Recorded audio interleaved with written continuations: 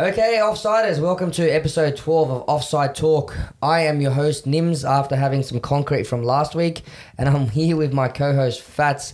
How are you, Fats? I'm good, man. You found that special at Bunnings? Yeah, I found the special, man, sand and the cement mix, and I made a new driveway out of it. What, down your throat? FIFA 20 came out today, man. Yeah, FIFA 20 came out. I haven't had a chance to look at it, Fats. I think you have. Yeah, I was playing it just before I got here. Managed a few games as well. Seems the same as the last one, to be honest, but little minor differences to the game, to the way the gameplay is a lot more slower. It looks more realistic in a way. But it's still early days. Wait for all those shitty little cars to come out. Just some experience that I've had in the past, Fats. For example, I think it was FIFA 16. I got so used to playing FIFA 17 that when I went to my friend's house to play FIFA 16, which is the only one he had, the gameplay was so much faster, but at the same time it was so unrealistic. So maybe it's a case of that this time again. It's always going to be the same case because as soon as the games come out, you go back 1 year, you can go back to FIFA 14, FIFA 10, whatever you wanted to go back to. At that time, it felt realistic. At that time, I was like, whoa, what's happening here? But this one definitely does seem slower. You can see that a lot of the players that do have the access like we do because of the pre-order, or if they're part of EA Access, they're starting to utilize the market already. So if you have FIFA 20 on pre-order or EA Access, jump straight onto it or download the companion app because you're going to be left behind if you don't. Just some nerdy stuff that I've been doing. I've been watching some videos on tips on how to start your FIFA 20. Yes, it's nerdy. But so they were discussing how some players will be expensive at the moment and those prices might drop when more players jump on. And with some cards, it's going to go completely the other way. So as more people join, these cheaper cards are going to get more expensive. So 100%, because there was a time when I was on the companion app and I was searching for Felix from Atletico Madrid and he didn't exist on the transfer market. So whether anyone's actually got him in a pack, it will take time. It will definitely take time. I believe I was watching one of the live streamers, Castro, on YouTube. At the time, there was only three Zidanes on there, and they wanted 6 million to buy it now. Mm-hmm. So I reckon once all these players jump in, the people are buying packs, doing what they have to do, the market will get more inflated. So at the moment, I think Rodrigo from Valencia is going for nearly 20k or 16k. So I reckon within 2-3 weeks, they will drop down to easy 8-9k. Yeah. Of course, Premier League players being the really expensive ones, everyone wants to, like most people want to build a Premier League team. They're expensive. So personally, I'm going to stay away from them, Fats. I'm going to go and buy some players from another league just to start me up. And as I earn money, I'll build that dream EPL team, I think. I live life dangerously, my friend. I've already started my Premier League team. And hopefully we can end up with the best players in the team. But with the way EA runs it, I highly fucking doubt that. How long will you have the best player for until the next best card comes out, I guess? I reckon if you have Van Dijk right now, probably be... I reckon you give it 2-3 months, it'll be done. Yeah. 2-3 months. What are we in? We're in September, so... Because Zuma will get some crazy card and it will be better than Van Dijk's normal card. And you got December, January coming up. You know what that is? Team of the Year cards. Yep. I would expect at least a 97, 98 Van Dijk. You're looking at 99s, Messi's and Ronaldo's. Next base cards seem like they're nothing. That's right. They're all just going to die down. The one that I look forward to most every year is the Future Stars. So Future Stars, children's, their grandpas, their granddads. It'll all come out. That's it. Let's talk more realistic football. Fats, you want to start off with La Liga? Yeah, La Liga, man. Big shock. Granada beating Barcelona. Now, we did speak about Barcelona being Messi-less. Messi did come on at halftime.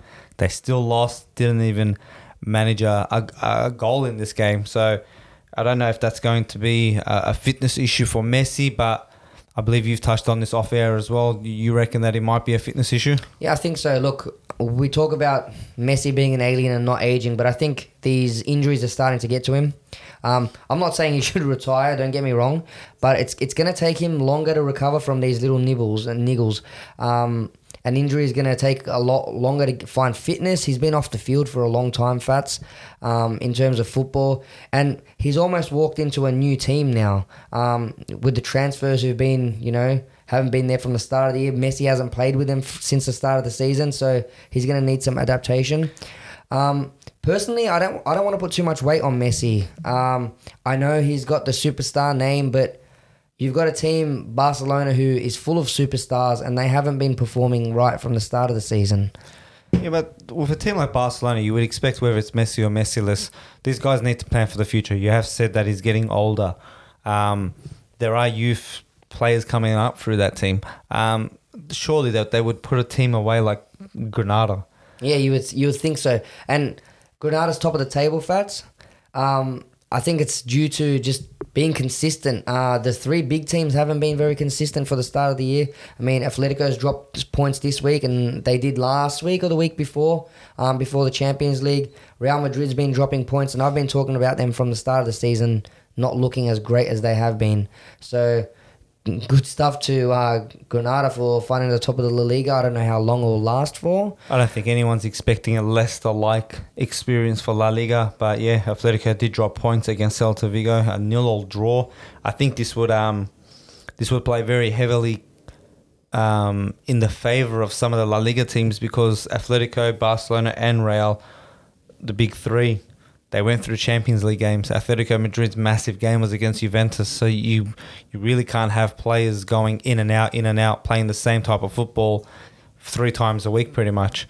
So, look, at the end of the day, these teams should be ready, in my opinion, for big games and also have the depth to put away teams like Celta Vigo or, in Barcelona's case, Granada. It's very early in the season, Fats. Like a lot of these teams have only they haven't even played a cup game yet. You know, you've got the first game of the Champions League. Yes, I understand a lot of them travel distances, but a team that we'll touch on later, Liverpool, also played a Champions League game. They went to Stamford Bridge.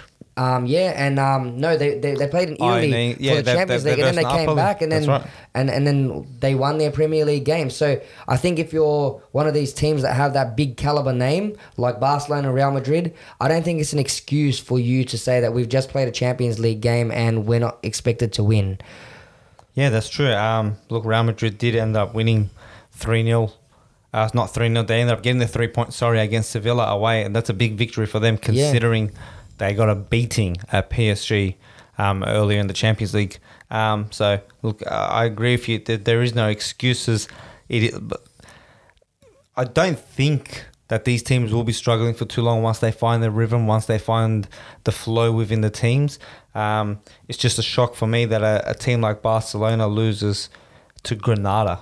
Yeah, which shouldn't be happening with the team that they have. I'm going to throw a question at you, Fats. Now, I know we keep talking about it's too early. They're going to find their footing. I mean, a lot of these were match day 5, match day 6 now. You know, you'd expect these teams to find rhythm, but I'm seeing a lot of these big teams, even in the EPL, who've dropped a lot of points. Man City hasn't had the greatest start. You're talking last year's champions. Man United. If you don't consider their win this week. Sorry? If you don't consider their win. Besides this week, but you're playing against Watford, who have issues on and off the field as we know it. But a lot of these teams haven't started so great, and that's across all the fields. We've been talking about Bundesliga with Bayern Munich and Dortmund dropping points unexpectedly. What do you see? What is the cause of this? I don't think teams have replaced or got exactly what they needed out of the transfer market at the moment. Like a big example is Arsenal. Now, we saw them as big spenders, and along with Aston Villa as well. But I had high hopes for Pepe. Now, Pepe has only scored 1 goal for Arsenal so far, and it is match day 6. So, for a player of that caliber to score 1 goal from a penalty spot, I don't know if that's more of a adjustment to the Premier League or adjustment to a new league, regardless of the player that we're speaking of. It's just I feel like the heavy inflation of these prices are sort of putting a player on a pedestal that they shouldn't be existing on. I want to name someone, Harry Maguire. Harry Maguire was exactly the player I was leading on to.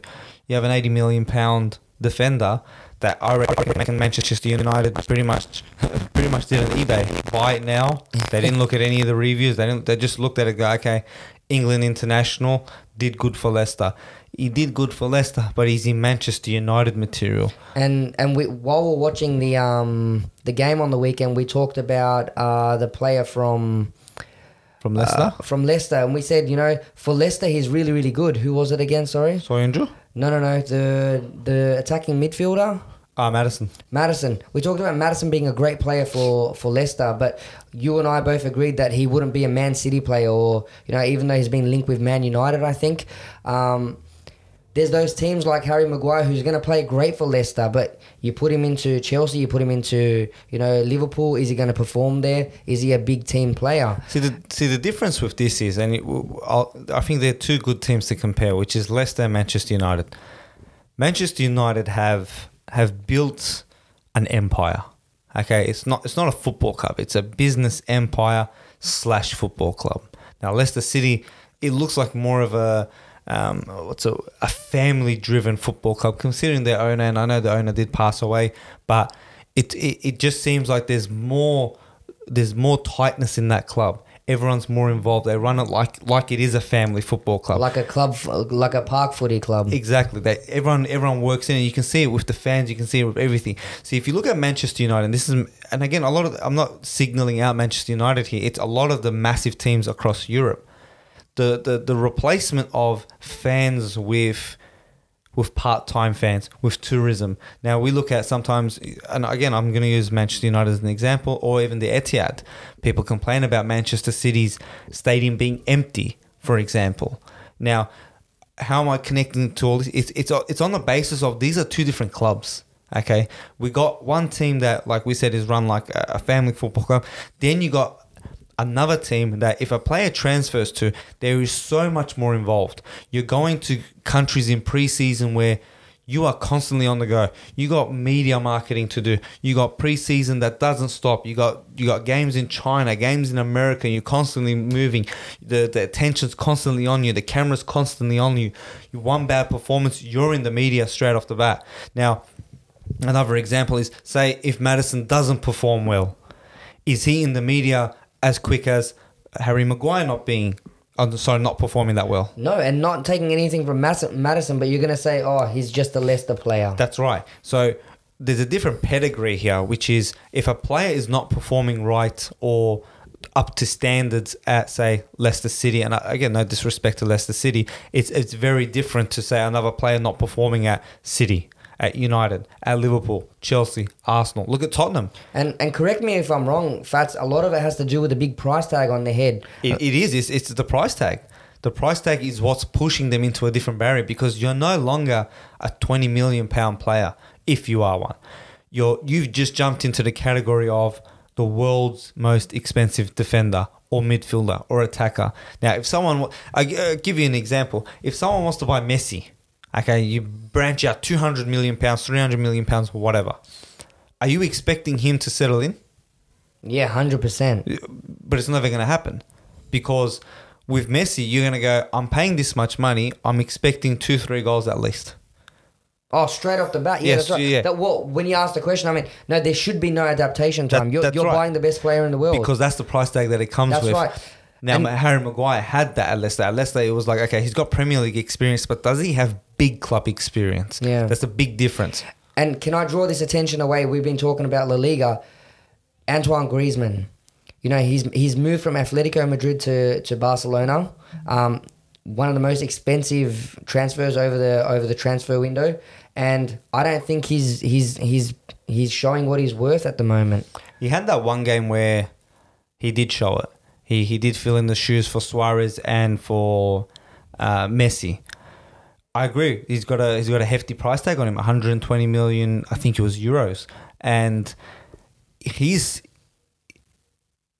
analysis won't kick in yet, because in La Liga they're not performing well. It will be around more mid-season when Barcelona see if they can get through their Champions League group as easy as expected. When they get through to the quarter final, well, I'm expecting them to get through at least to the last 16 of the Champions League.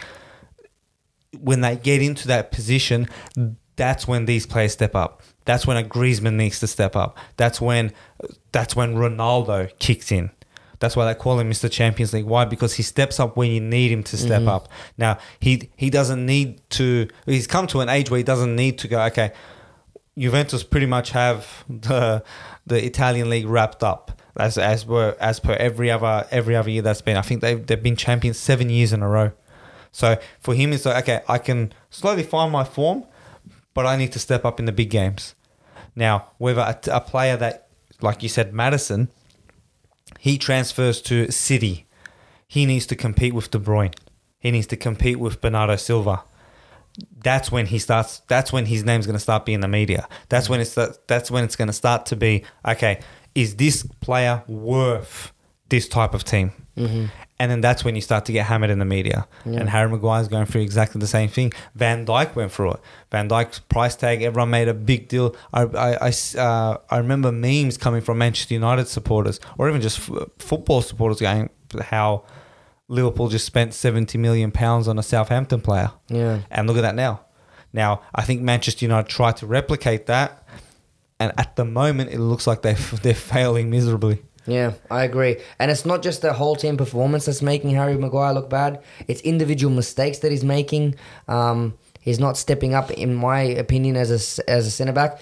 I mean, we've been talking about it's too early. I think it's not too early anymore, Fats. I think he needed to start showing something. With some teams, I can understand. Okay, Solskjaer has come out and said that he has come to Manchester United and he will succeed. It's not he's going to. He will succeed. He will bring success back to Manchester United.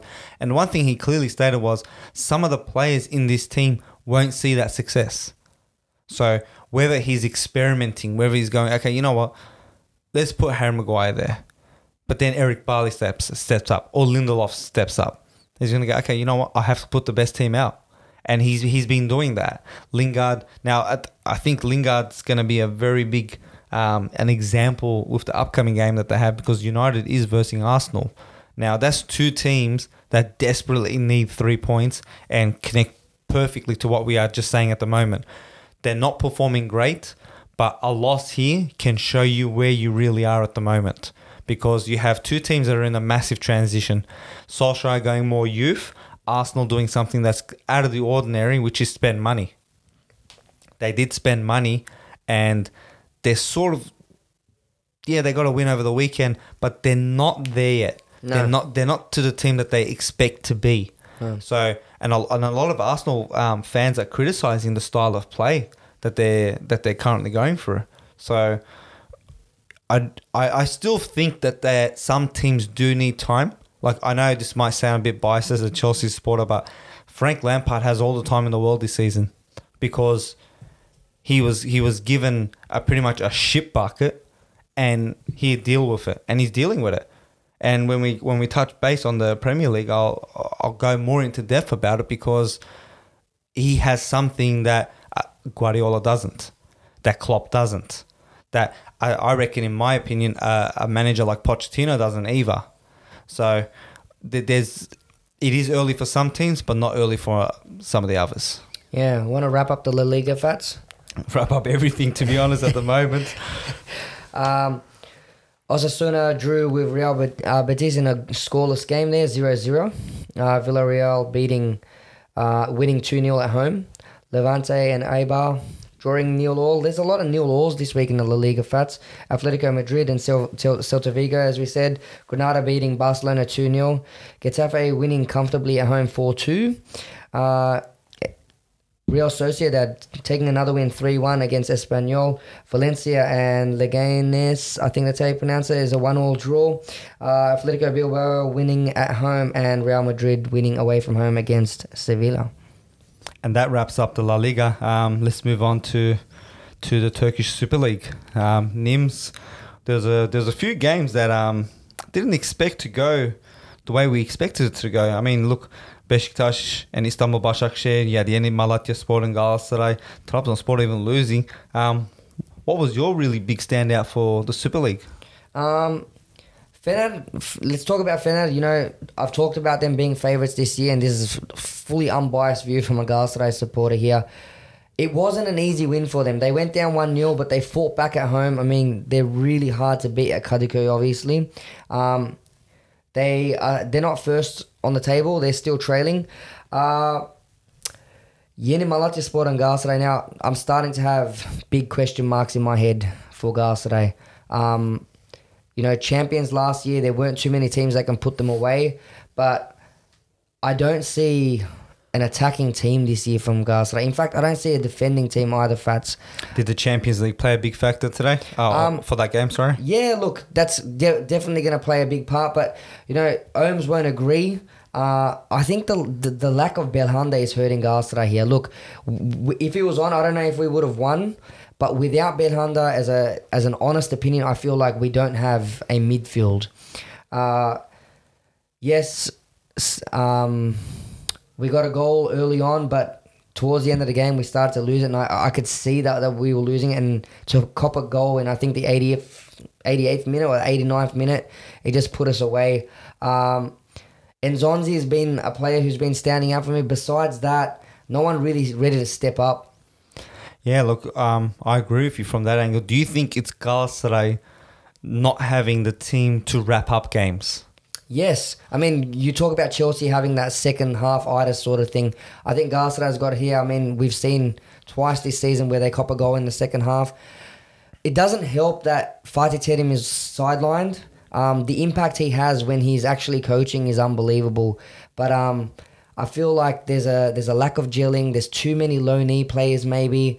I don't know. Someone in that midfield needs to step up, because the striker's not being supplied balls, and I'm actually worried. Another team that I've been worried, and I've said it out loud a few times, is Besiktas. Now, Istanbul Başakşehir has lost a lot of their main players this season, and for Besiktas to draw that game, it just highlights what issues they have. And Trabzonspor haven't had the greatest start either. And this is what I was talking about with big teams not having the expected starts this season, Fats. In the Turkish league, definitely.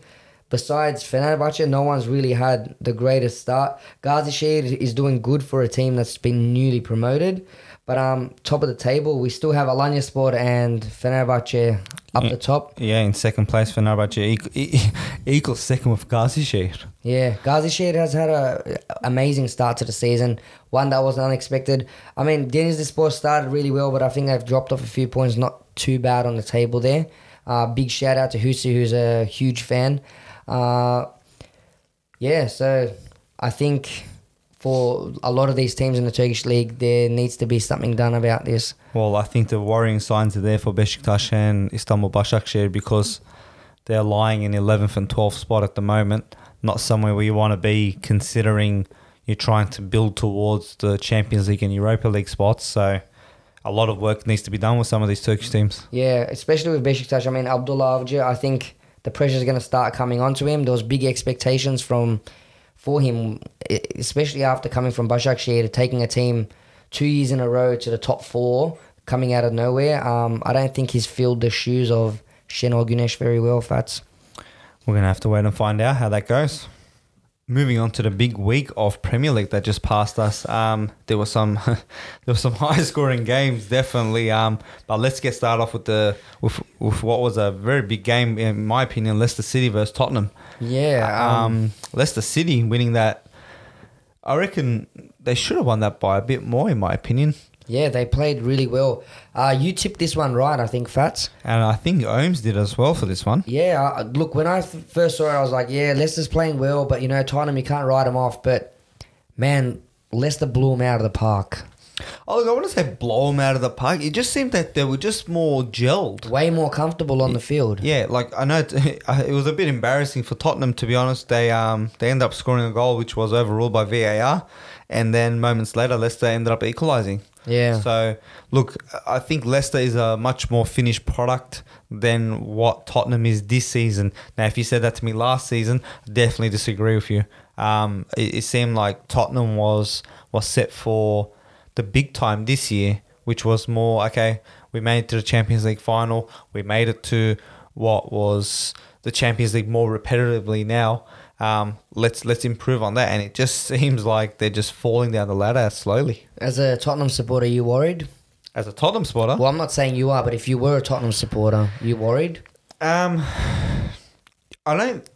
with a manager like Pochettino and the team that they have, I don't think that they should be worried. You would expect that the players that they have in their team, that they stick out and then they go, okay, you know what, let's get our shit together and let's move forward from here.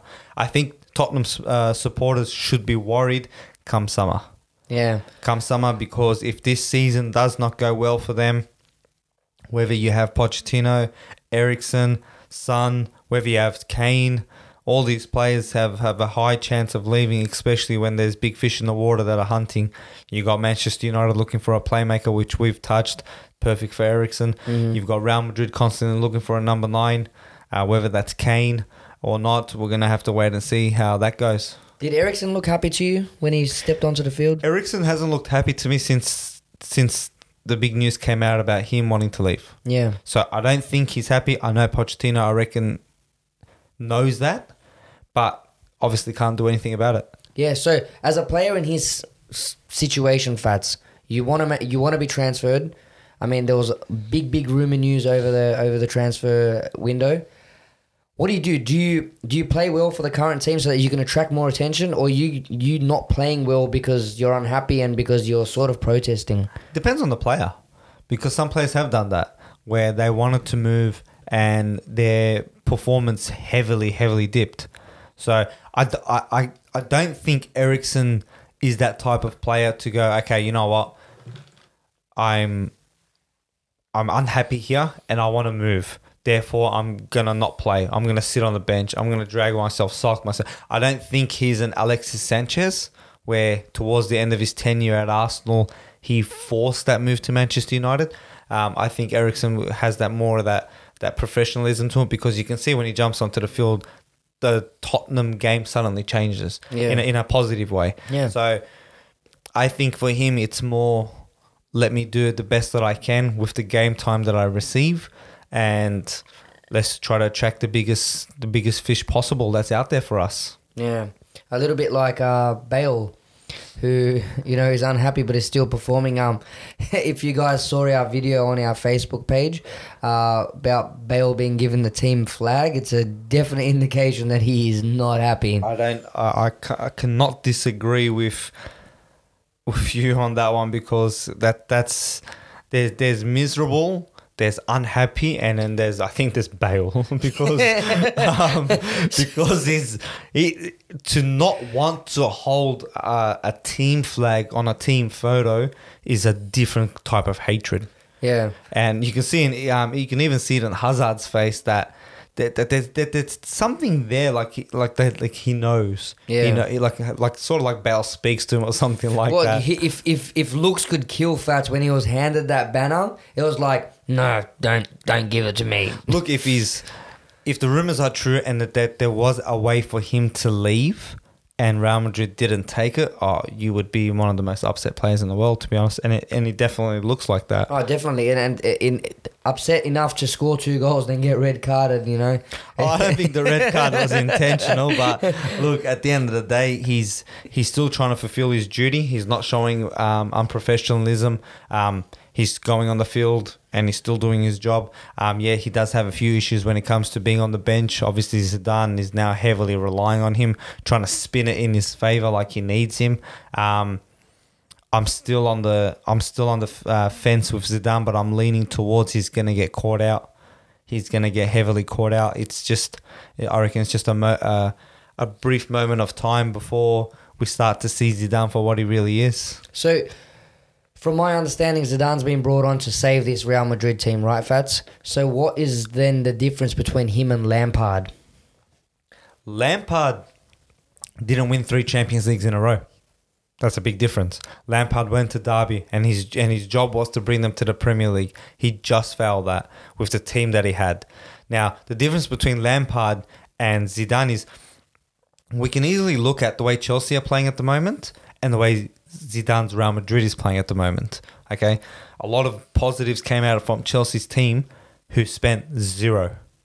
Real Madrid spent nearly £200 million. I think even more than that. And it would have been more if Neymar came across. A lot of the fans wanted Mbappe, Neymar. You probably had he had an idea of maybe another number 9, maybe a defender here and there. I think the big difference between Zidane and Lampard is Zidane came with the expectation of, I won 3 Champions Leagues. But whether people credit him for that, and like we've touched base before, I credit Ronaldo for that. I credit Ronaldo to running that team. Because the moment he left, you can see that it's like Real Madrid are playing with 8 players. It dead set feels like that. And they brought in Zidane to go, okay, you know what? You won us 3 Champions Leagues. Fix it. He did try to fix it. He brought in Hazard. He brought in his striker, which he's not happy with. Now, that's a big problem for him to begin with. You're resulting back to Benzema here, and you have a 50, 60 million euro player just sitting on the bench. So I think that's the big difference between him and Lampard. It's just Lampard has the ability to have time to utilize the youth, but Real Madrid don't have that ability. You can't bring up 18, 19-year-olds, especially a group of them, 6, 7 of them, and chuck them into a Real Madrid team. So I think he's going to get caught out here. Whether Eriksen ends up being similar to Bale, I doubt it, because Pochettino, in my opinion, is a lot better manager than Zidane, seems to keep a much more cooler atmosphere to the team. And it just seems that Tottenham team, the element of last year is still there, which is the positive atmosphere that they have. It just seems that the football's not gelling like it did. Yeah. Look, I reckon Tottenham will still move up unless something really massive happens to them. I don't expect them to cop 8 goals like Watford did against Man City, but look, they will recover from that. But yeah, Man City, Watford, 8-0. Gosh, look, when I watched this game, all I could think was, how on earth does De Bruyne land the ball every single time exactly where he wants it? Best player in the Premier League. Definitely. Hands Without down. an argument. With no argument. Look, I understand Van Dijk is a great defender, one of the best defenders in the Premier League at the moment, but De Bruyne has been doing this for years. Okay? Now, as a Chelsea supporter, I hate that he left. I hate that Mourinho couldn't see what De Bruyne had.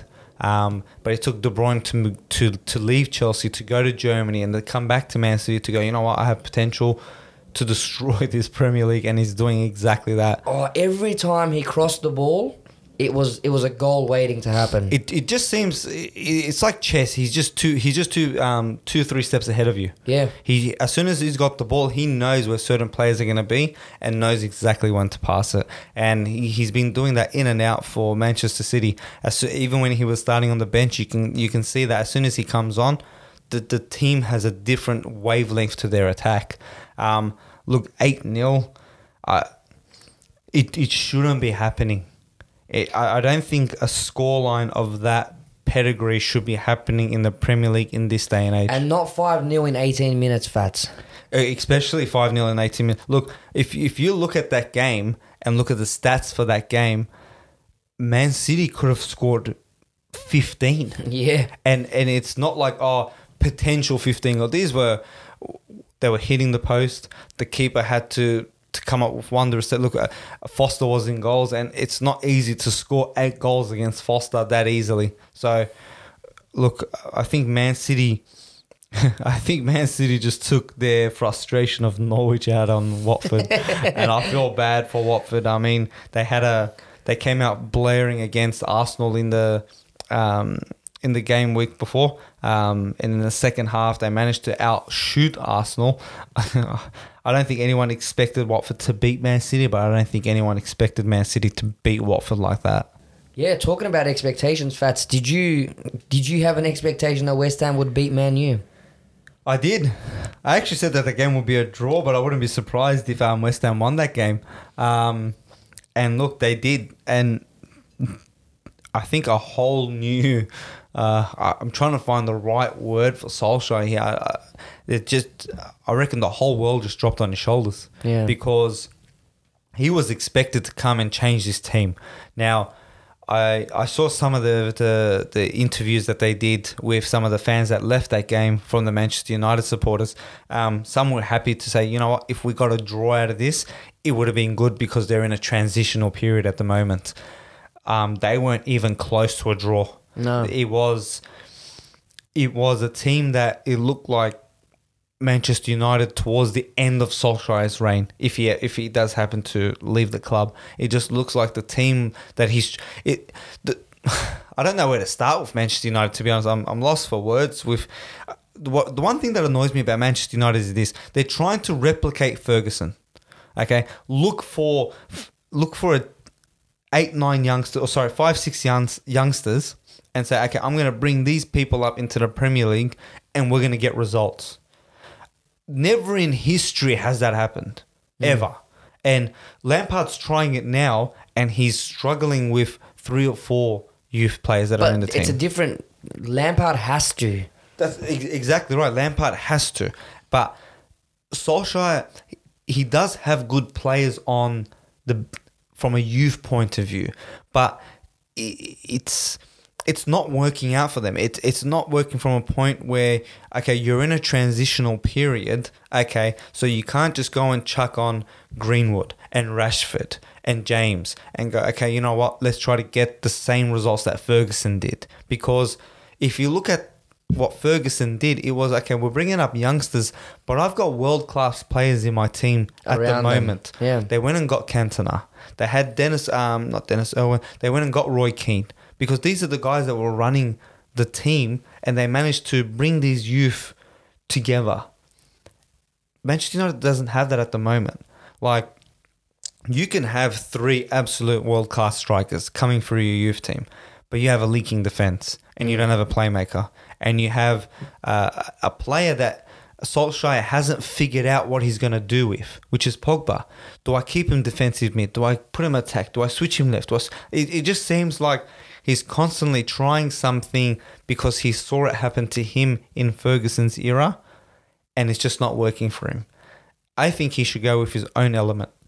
Go, okay, you know what? This is what I need, okay, to run the team. And if the team can't do that, then maybe he's not right for the job. Because Ole was at the wheel, and now it's crashing. Because you should not be losing to West Ham. Not only that, you had less shots on goal than they did, and you had just a little bit more possession than they did. Yeah, I think the uncertainty, you hit the nail on the head, Fats. Like, not only Pogba's playing position, but early in the season, the uncertainty of who's taking these penalty kicks. And we've talked about this. I think Solskjaer just needs to put down some ground rules, make things concrete, because I think people on that team need to know what they're doing.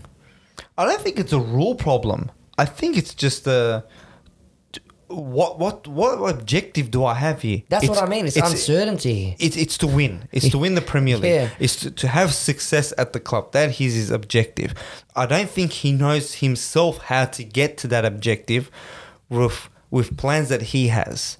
It's always, okay, what did someone in the past do? What did someone this do? Like, if we look at some of the managers that have tried to touch the youth and move forward regarding that. Yeah, I know I said touch the youth in a wrong way, especially considering there's been a lot of problems in the Premier League. Look, try to bring up the youth. Like, we look at Chelsea, and Chelsea's the best example in this current scenario.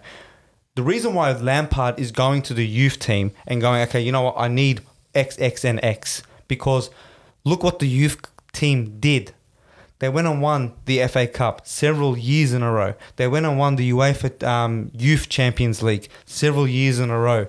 So he knew that there's a team there, that there's a team that's coming up. Okay, you look at the stats, that's the team that is bringing in now. You have Tomori, you have Abraham, you have Mount, and there's probably a few more youngsters in that team which at the moment won't fit in, because if you got a player like Kante running around, you got a youngster for his position, you're not going to take Kante off. No. So at the moment, Solskjaer is trying to bring in the youth team, but he doesn't have the leadership in the team. There's no one to go, okay, you know what? I'm going to put my hand up and run this team. Now, I heard a bit of a rumour that he wants to give Harry Maguire the captain's band. Why? Because I don't know.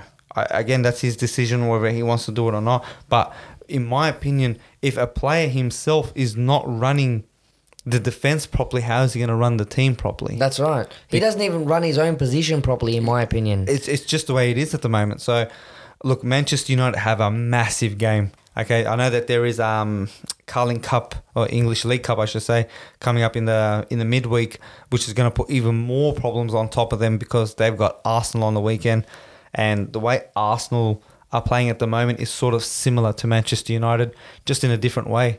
They're not playing great football, but they're getting the results. Manchester United are trying to play good football And not getting results. and losing it. So, look, I reckon it's back to the drawing board for Solskjaer. But I was actually at the game. It's another note to point out. At the game was Ed Woodward, which was, in my opinion, I reckon he's the biggest problem in the club. He was the reason why, in my opinion as well, that Mourinho got the sack. Because Mourinho made it very clear, okay? He came out before the season started and said, this, and this is my issue. I need defenders, and I'm not going to win anything with it. This was very public as well. He said that. They didn't replace him. They didn't get the defenders.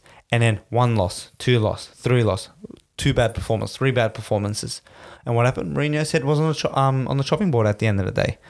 So how handcuffed is Solskjaer then? Solskjaer wasn't as handcuffed as I believe Mourinho was. Okay, Mourinho did spend money. Don't get me wrong. I'm not going to sit here and say he was denied funds at all. He did spend money.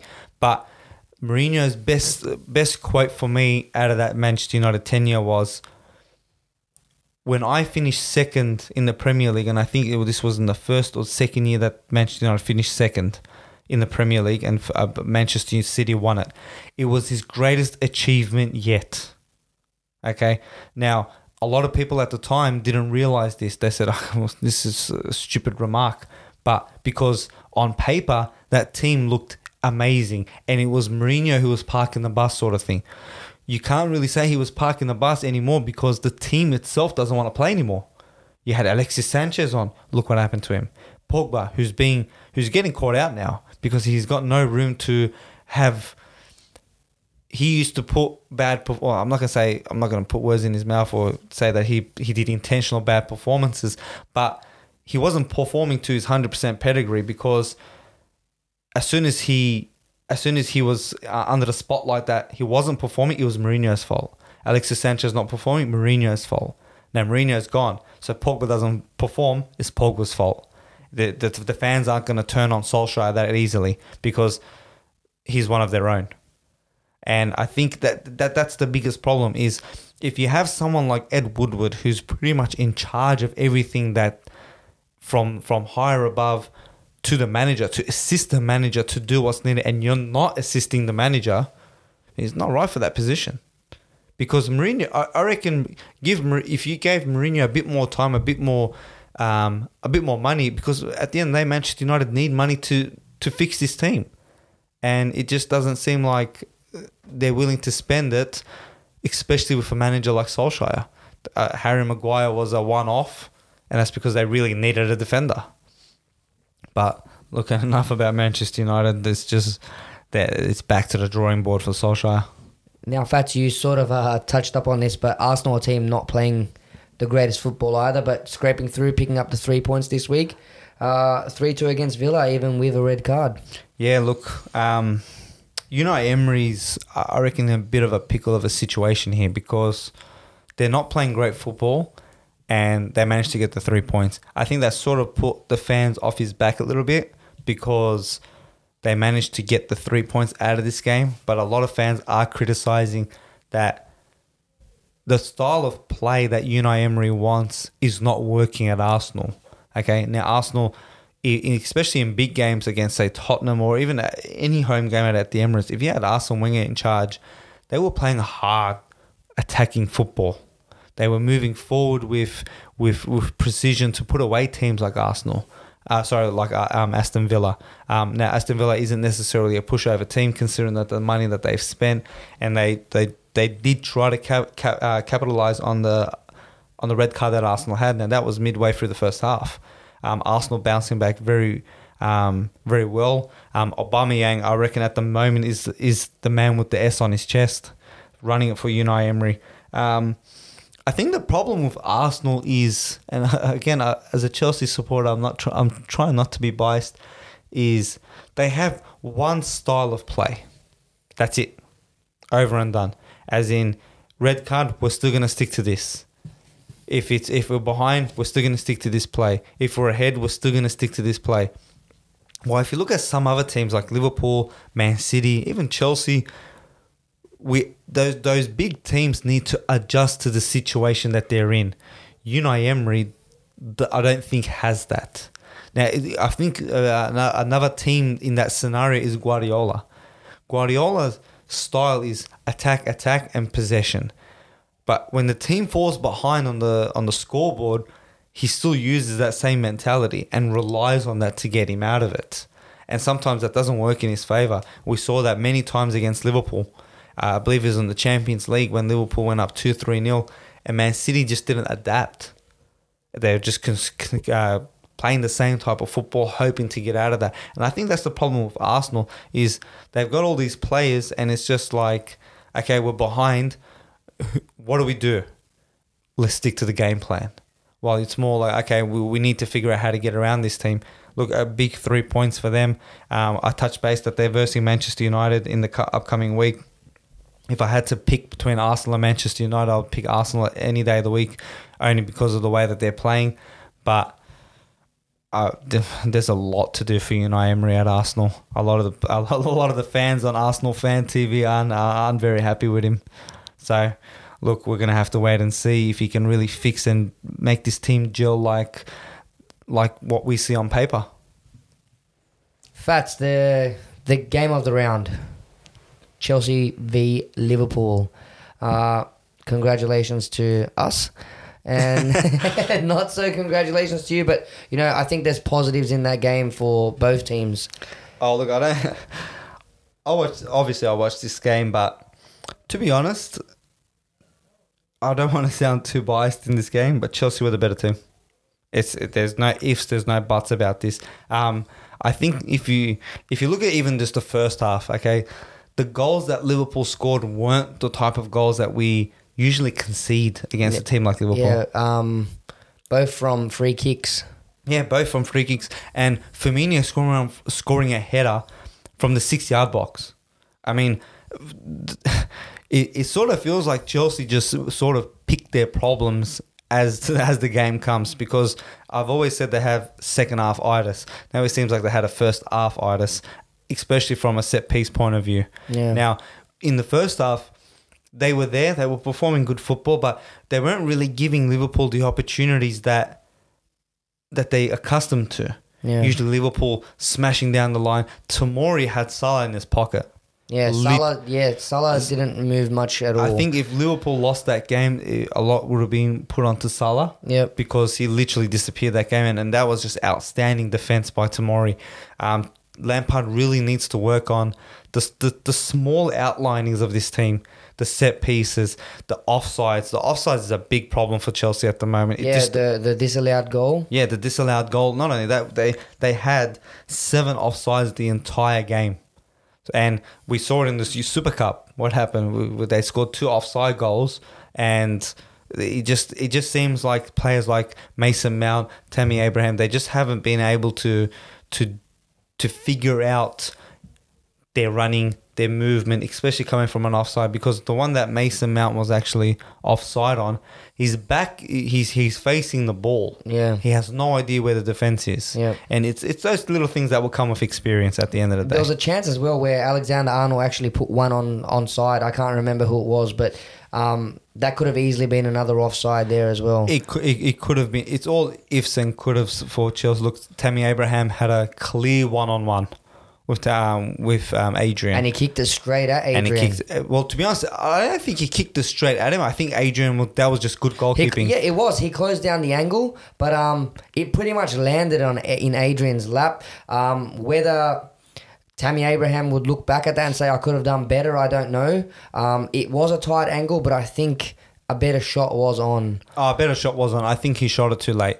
In my opinion, he got too close to the goal. I think if you had, say, Drogba, Diego Costa, Hazard even, they would have done something completely different, in my opinion, outside foot, top left. Or, just something along those lines, because it just seemed like Tammy Abraham was trying to go low when Adrian just expected it. Yeah. But it was those types of little things that made Chelsea...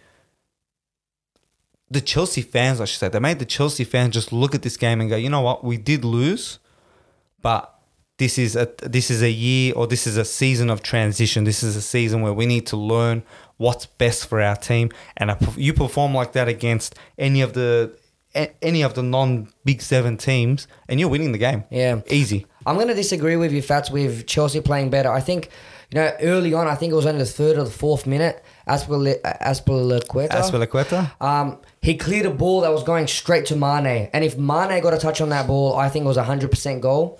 And with the two that they finished off, it was 3-0. Early on second half, Liverpool got 2 chances as well. They could have been turned over. I mean, it could have gone either way. I do understand where you're coming from. A couple of those goals in for Chelsea could have gone the other way. But I think Liverpool did enough to win this game. And it could have been a bigger gap as well. Look, I would have to disagree only on the basis of I look at the shots that Chelsea had. The only thing that went in Liverpool's favour was the shots on goal, because 13 shots to 6, and these weren't shots that were long distance, hope for the best type of shots.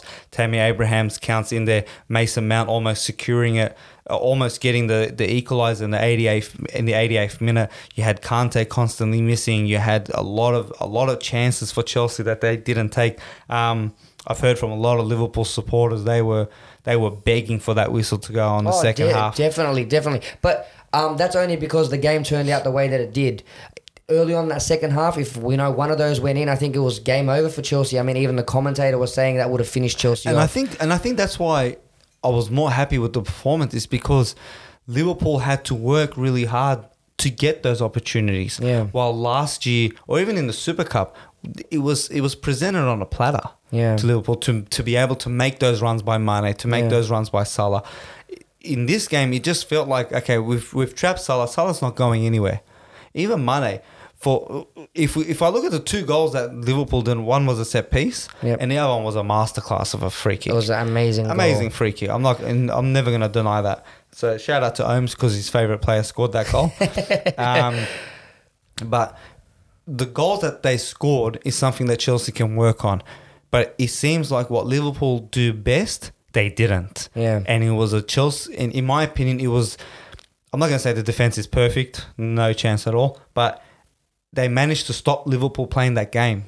Yeah, I think, just rewind from the Alexander-Arnold goal, I think the only clear, easy run was made by Fabinho straight in the middle of 2 players. Yeah, and that's exactly. what drew a free kick for Alexander-Arnold to get the goal. But some of the stuff that Ohms has been highlighting to us about players getting through too easy behind the centre-backs was really highlighted in this game, I think. Fats, Chelsea got behind Liverpool a few times.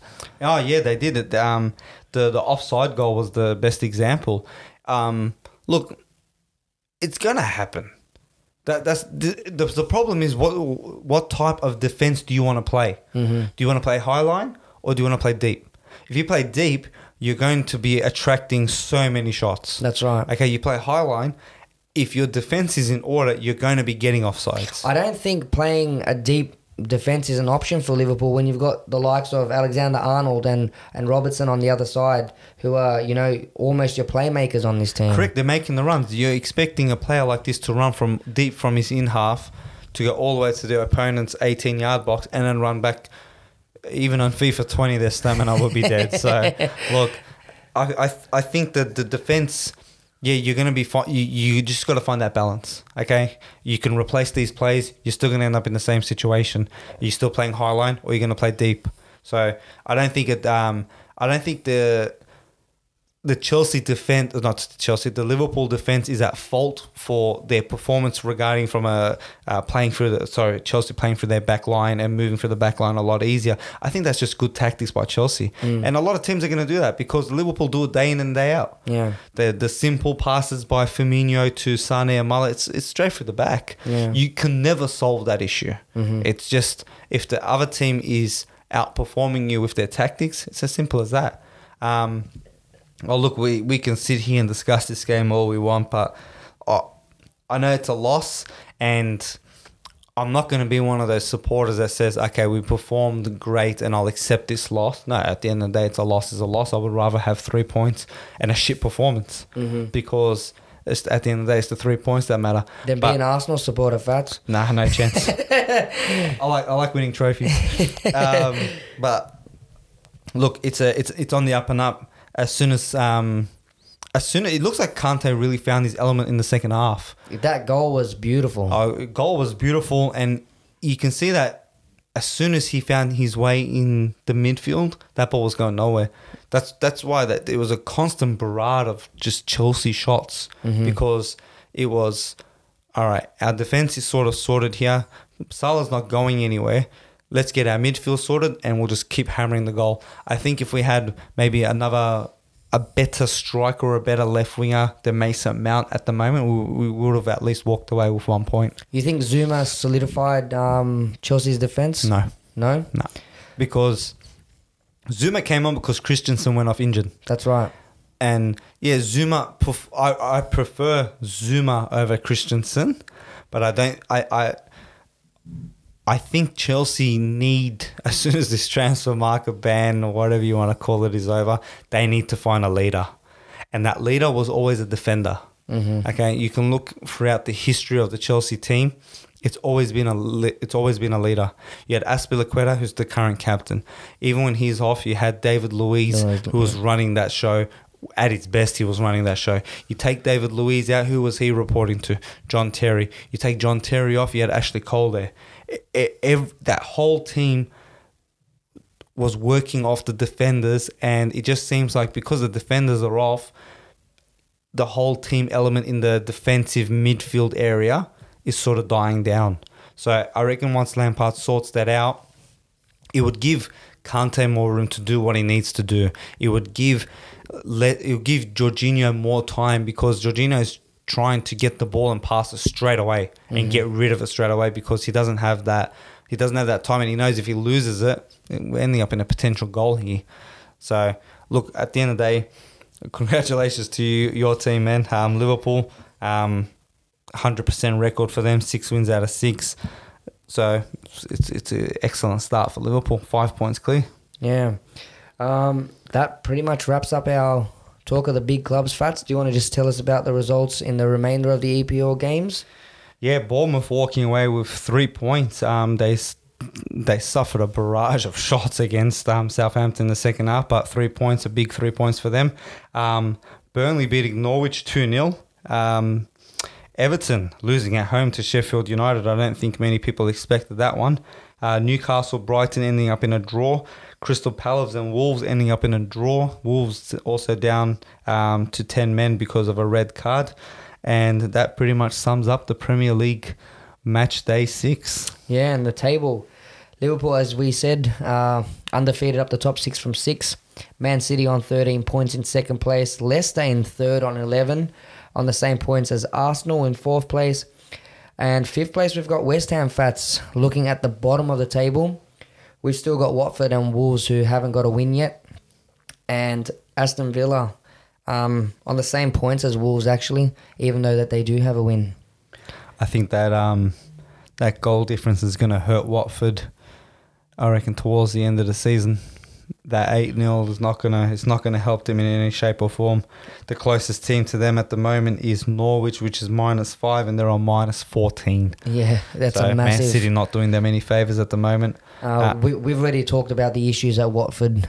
Seems to be bigger than what we might have initially thought, Fats. We're gonna see how they bounce back from that. I reckon if they can get a win, that 8-0 will be forgotten pretty quickly. Yeah. that's a wrap for the show. I That's think a wrap Fats. for us. I want to go home and just start my ultimate team here. See if I can get some players for cheap. Thank you very much, guys, for tuning in to episode 12 of Offside Talk. It's always a pleasure talking football with you, Fats. Always a pleasure, Nims. And until next time, guys, stay offside. Thank you very much for listening.